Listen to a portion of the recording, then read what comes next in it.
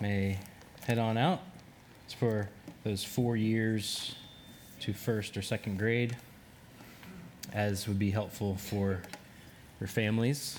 As always, kids are welcome to be with us this morning and here as well.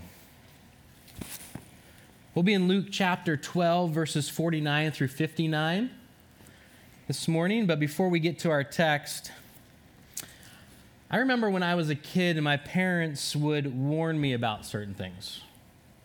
Anybody been warned by their parents about certain things?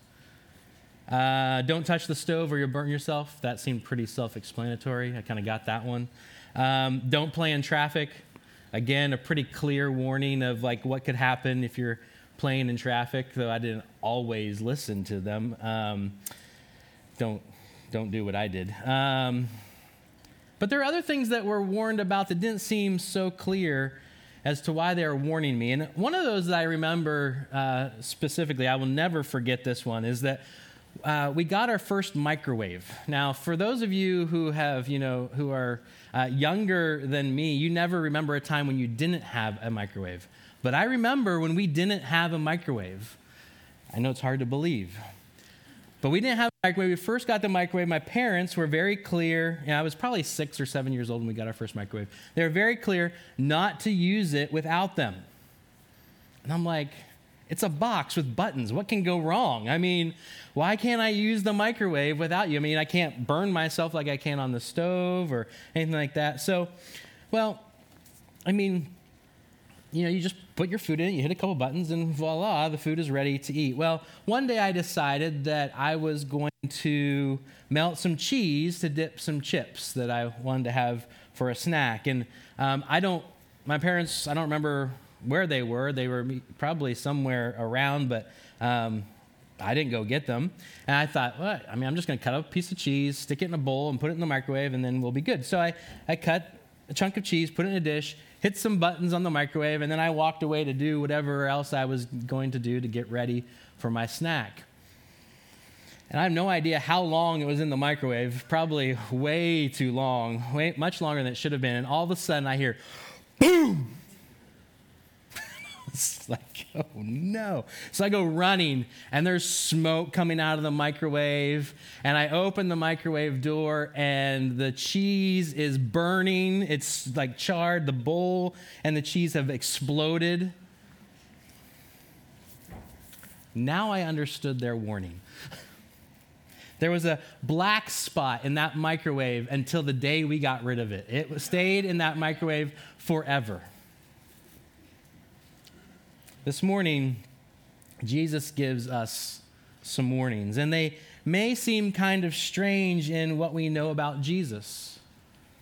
I mean, he's the Messiah, the one who came to bring the good news of the kingdom of God, to take the punishment of sin that we deserve, to be the Prince of Peace. And yet Jesus has these warnings about fire being cast on the earth, about division of families, of being judged and thrown into prison and never getting out. What are we to make of these warnings? Well, let's read Luke 12, 49 through 59. Jesus begins by saying, I came to cast fire on the earth, and would that it were already kindled. I have a baptism to be baptized with, and how great is my distress until it is accomplished. Do you think that I have come to give peace on earth? No, I tell you, but rather division. For from now on, in one house there will be 5 divided, 3 against 2 and 2 against 3. They will be divided, father against son and son against father, mother against daughter and daughter against mother, mother-in-law against her daughter-in-law, and daughter-in-law against her mother-in-law. He also said to the crowds, when you see a cloud rising in the west, you say at once, a shower is coming. And so it happens. And when you see the south wind blowing, you say, there will be a scorching heat. And it happens. You hypocrites! You know how to interpret the appearance of earth and sky, but why do you not know how to interpret the present time? And why do you not judge for yourselves what is right? As you go with your accuser before the magistrate, make an effort to settle with him on the way, lest he drag you to the judge, and the judge hand you over to the officer, and the officer put you in prison. I tell you, you will never get out until you have paid the very last penny. Let's pray. Heavenly Father, we thank you for your word. Lord, we pray that you would give us eyes to see and ears to hear. Lord, help us to understand what it is that Jesus is saying to us today. Lord, pray that your Spirit would use this text, use your very word to transform us, that we might be conformed to your word. We pray this in Jesus' name. Amen. So this morning, we still are in our series, as you might have guessed, in the Gospel of Luke, titled Certainty in Christ. And last week we looked at chapter 12, verses 35 through 48. And we saw that it's important for us to have perspective. Now, we usually think of perspective as being reflective, thinking back on what we've already experienced in life and having perspective in our current situation by what we've already experienced. But what we saw last week is that the kind of perspective that Jesus calls us to is prospective, looking ahead into the future to find our perspective. We were confronted with the question, do we live prospectively? And we saw that because Jesus has promised his return, we must live prospectively, with prospective preparedness and prospective stewardship. And today we continue in this same context of Jesus' teaching on being prospective, of being prepared for the future of what is awaiting him and his disciples in their way to Jerusalem, but even more importantly, what awaits the crowds and disciples then and now. Jesus has warned of not being prepared and now issues another warning. And what we have to ask from our text this morning is, do we understand the warning that he is giving us here? Last week, the warning was to be prepared, to know what was to come and to be prepared for it. And in this text, do we understand the warning that Jesus is actually giving us? Some might say, well, yeah, he's warning of the end of the world. Right? He's casting fire on the earth, and he's warning of the apocalypse. Others have other ways in which they might understand this passage. So what is Jesus actually warning of? The warning is a warning of judgment. Right? The judge in the final section of our text is connected to the fire that Jesus talks about casting on the earth in his opening words.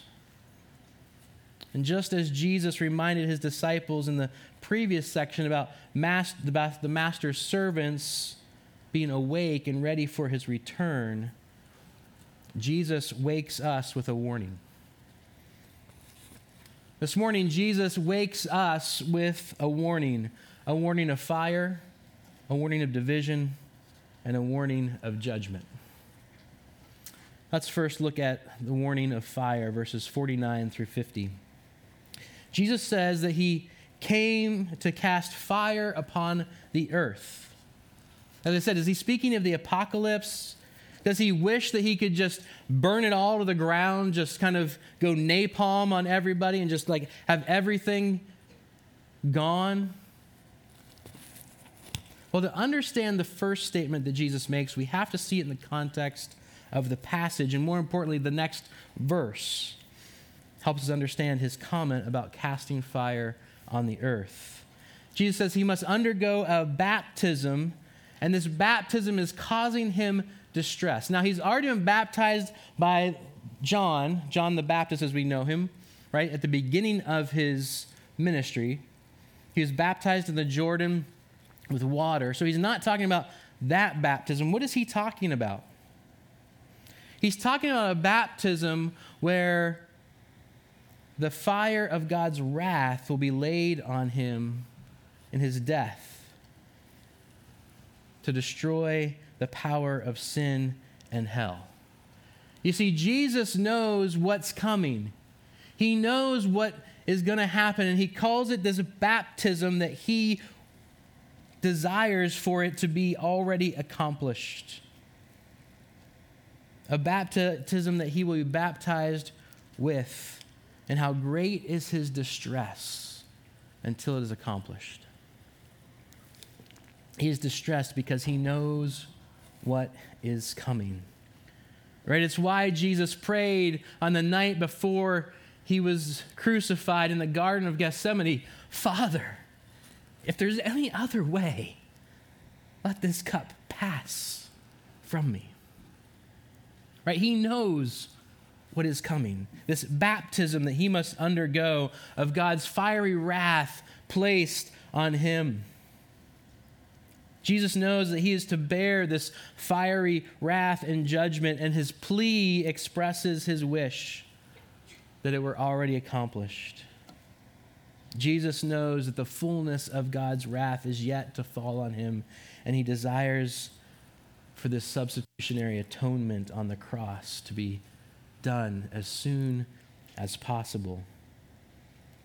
He completes his ministry with this, quote, bloody baptism on the cross, where the full wrath of God is placed on him as he atones for the sin of the world.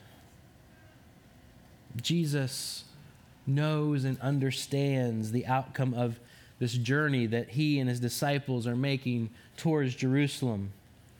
Just like the whole burnt offering in the Old Testament, Jesus is to be offered up for the sin of the world as the fire of the Father's wrath is laid on him on the altar of the cross. Jesus' great desire is that this fiery judgment would fall on him so that he might save all those who he came to save from their own fiery judgment of God's wrath. You see, the presence of the Father's wrath upon Jesus brings a result that the disciples would not have anticipated. Right? This fire that Jesus has come to cast upon the earth will be cast upon himself. And this fire and baptism do not lead to peace in worldly life, but to division. The baptism Jesus must be baptized with brings division, and he speaks of that in verses 51 through 53. Now, this might seem ironic, right? Because if we're paying attention to the Gospel of Luke, there is so much about Jesus bringing peace. He brings peace to sinners and the sick throughout his ministry.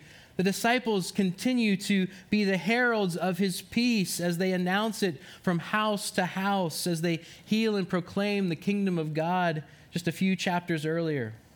As Jesus enters Jerusalem in the coming months, in Luke's text, the crowds will sing, "Blessed is the coming one, the King, in the name of the Lord. In heaven, peace and glory in the highest." But Jesus, during the Passion Week, weeps over the city of Jerusalem because her people do not know the things that have to do with peace. So how do we reconcile Jesus, the peace bearer, with Jesus, the divider? Jesus does bring peace on earth for all those who are members of his kingdom, and those who receive and those who proclaim the gospel of peace in faith. This peace between God and humanity is made possible because God's wrath against humanity, against the sin of the world, has been placed on Jesus.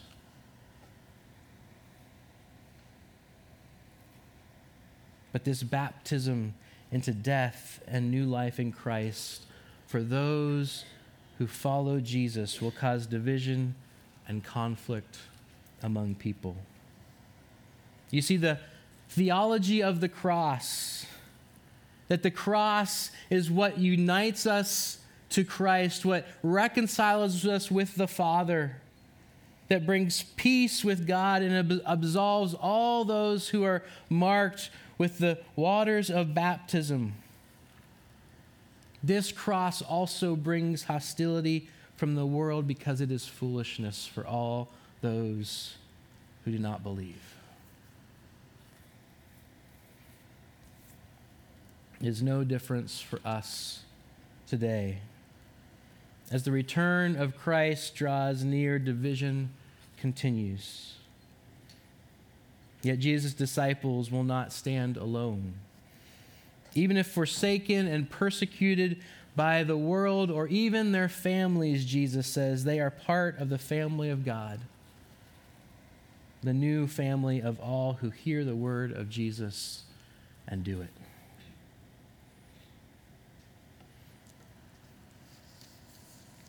Jesus wakes us with this warning of fire, of division, but also of judgment, 54 through 59.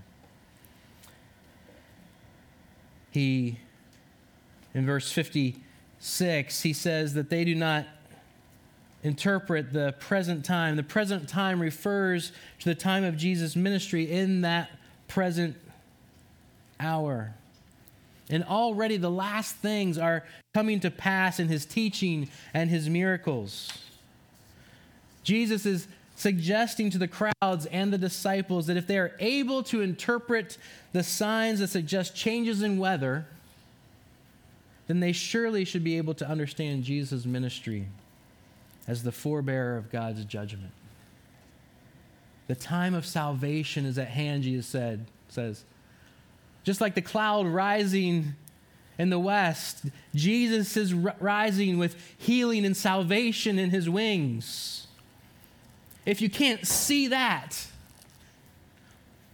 you will not see any of the signs. If you can understand the natural signs of the changes in weather, you should be able to see who I am, what I have come to do. The time of salvation is at hand, Jesus is saying, but those who are rejecting Jesus and his signs are heaping up condemnation for themselves. You see, Jesus is warning the crowds, right? The thousands that Luke say are around him or are following him. He's warning them because they were continually asking for signs. He casts out demons and they say he's casting them out by Beelzebub. And they say, give us another sign. And Jesus is saying, don't you see? Don't you understand?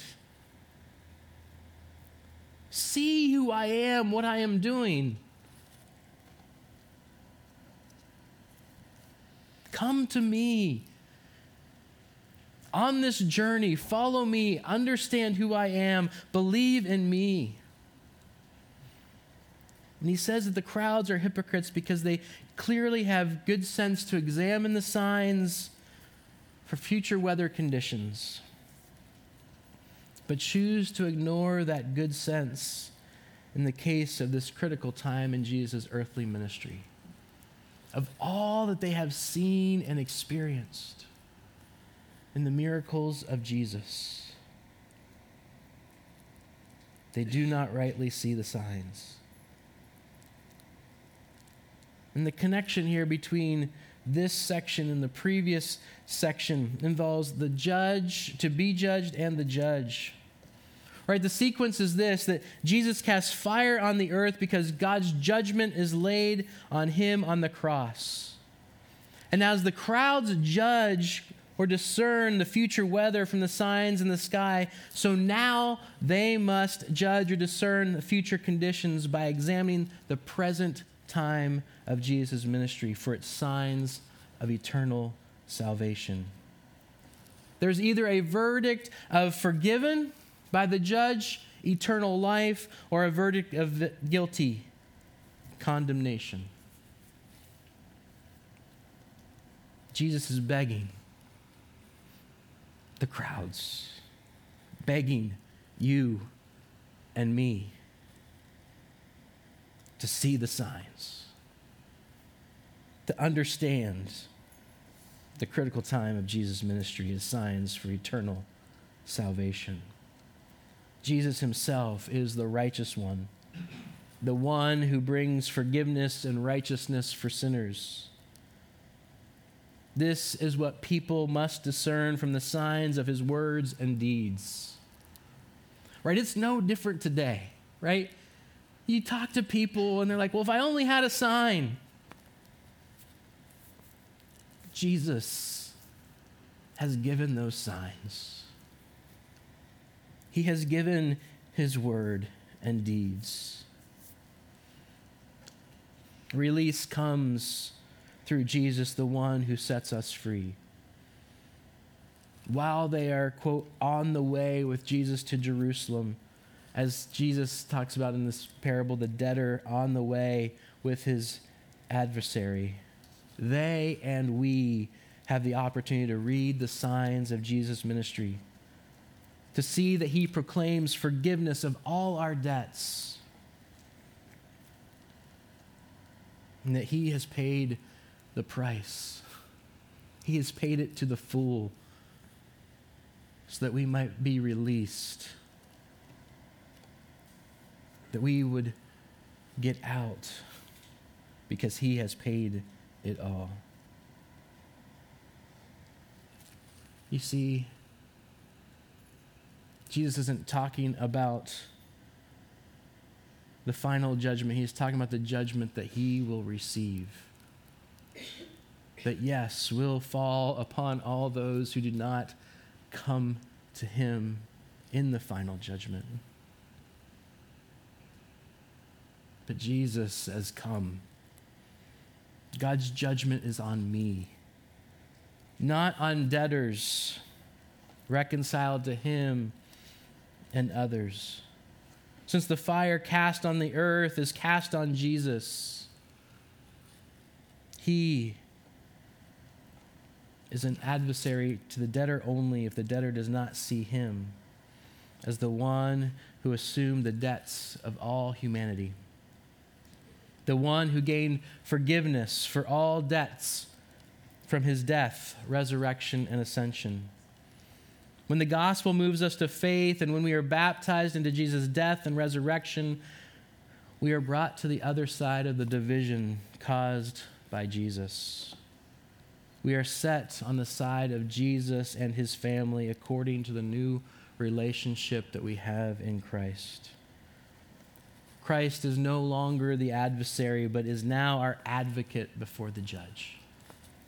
The one who pleads the baptism of his blood and the fiery wrath of God that he endured on our behalf. Jesus warns us. Jesus wakes us with this warning and reminds us that he pleads the baptism of his blood, the fiery wrath of God that he endured on our behalf. He pleaded with the crowds. He pleads with us. Come to me and escape the wrath that I have endured. Let's pray. Heavenly Father, we thank you for your word.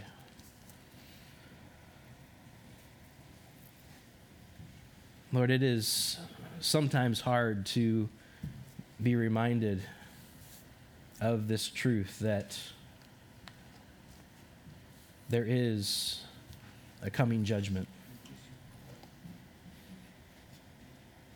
And yet, Lord, Jesus says, I am the one who has received the judgment on your behalf.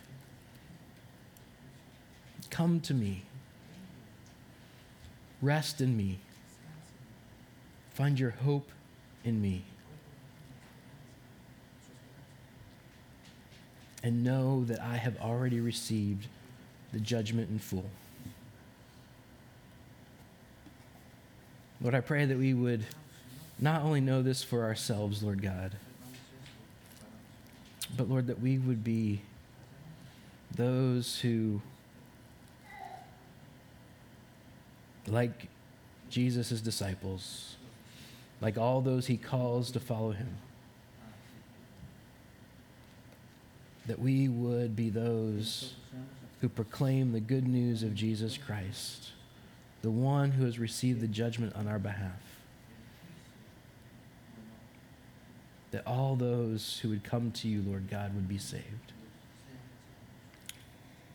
We pray this in the powerful and precious name of Jesus Christ, our Lord and Savior. Amen.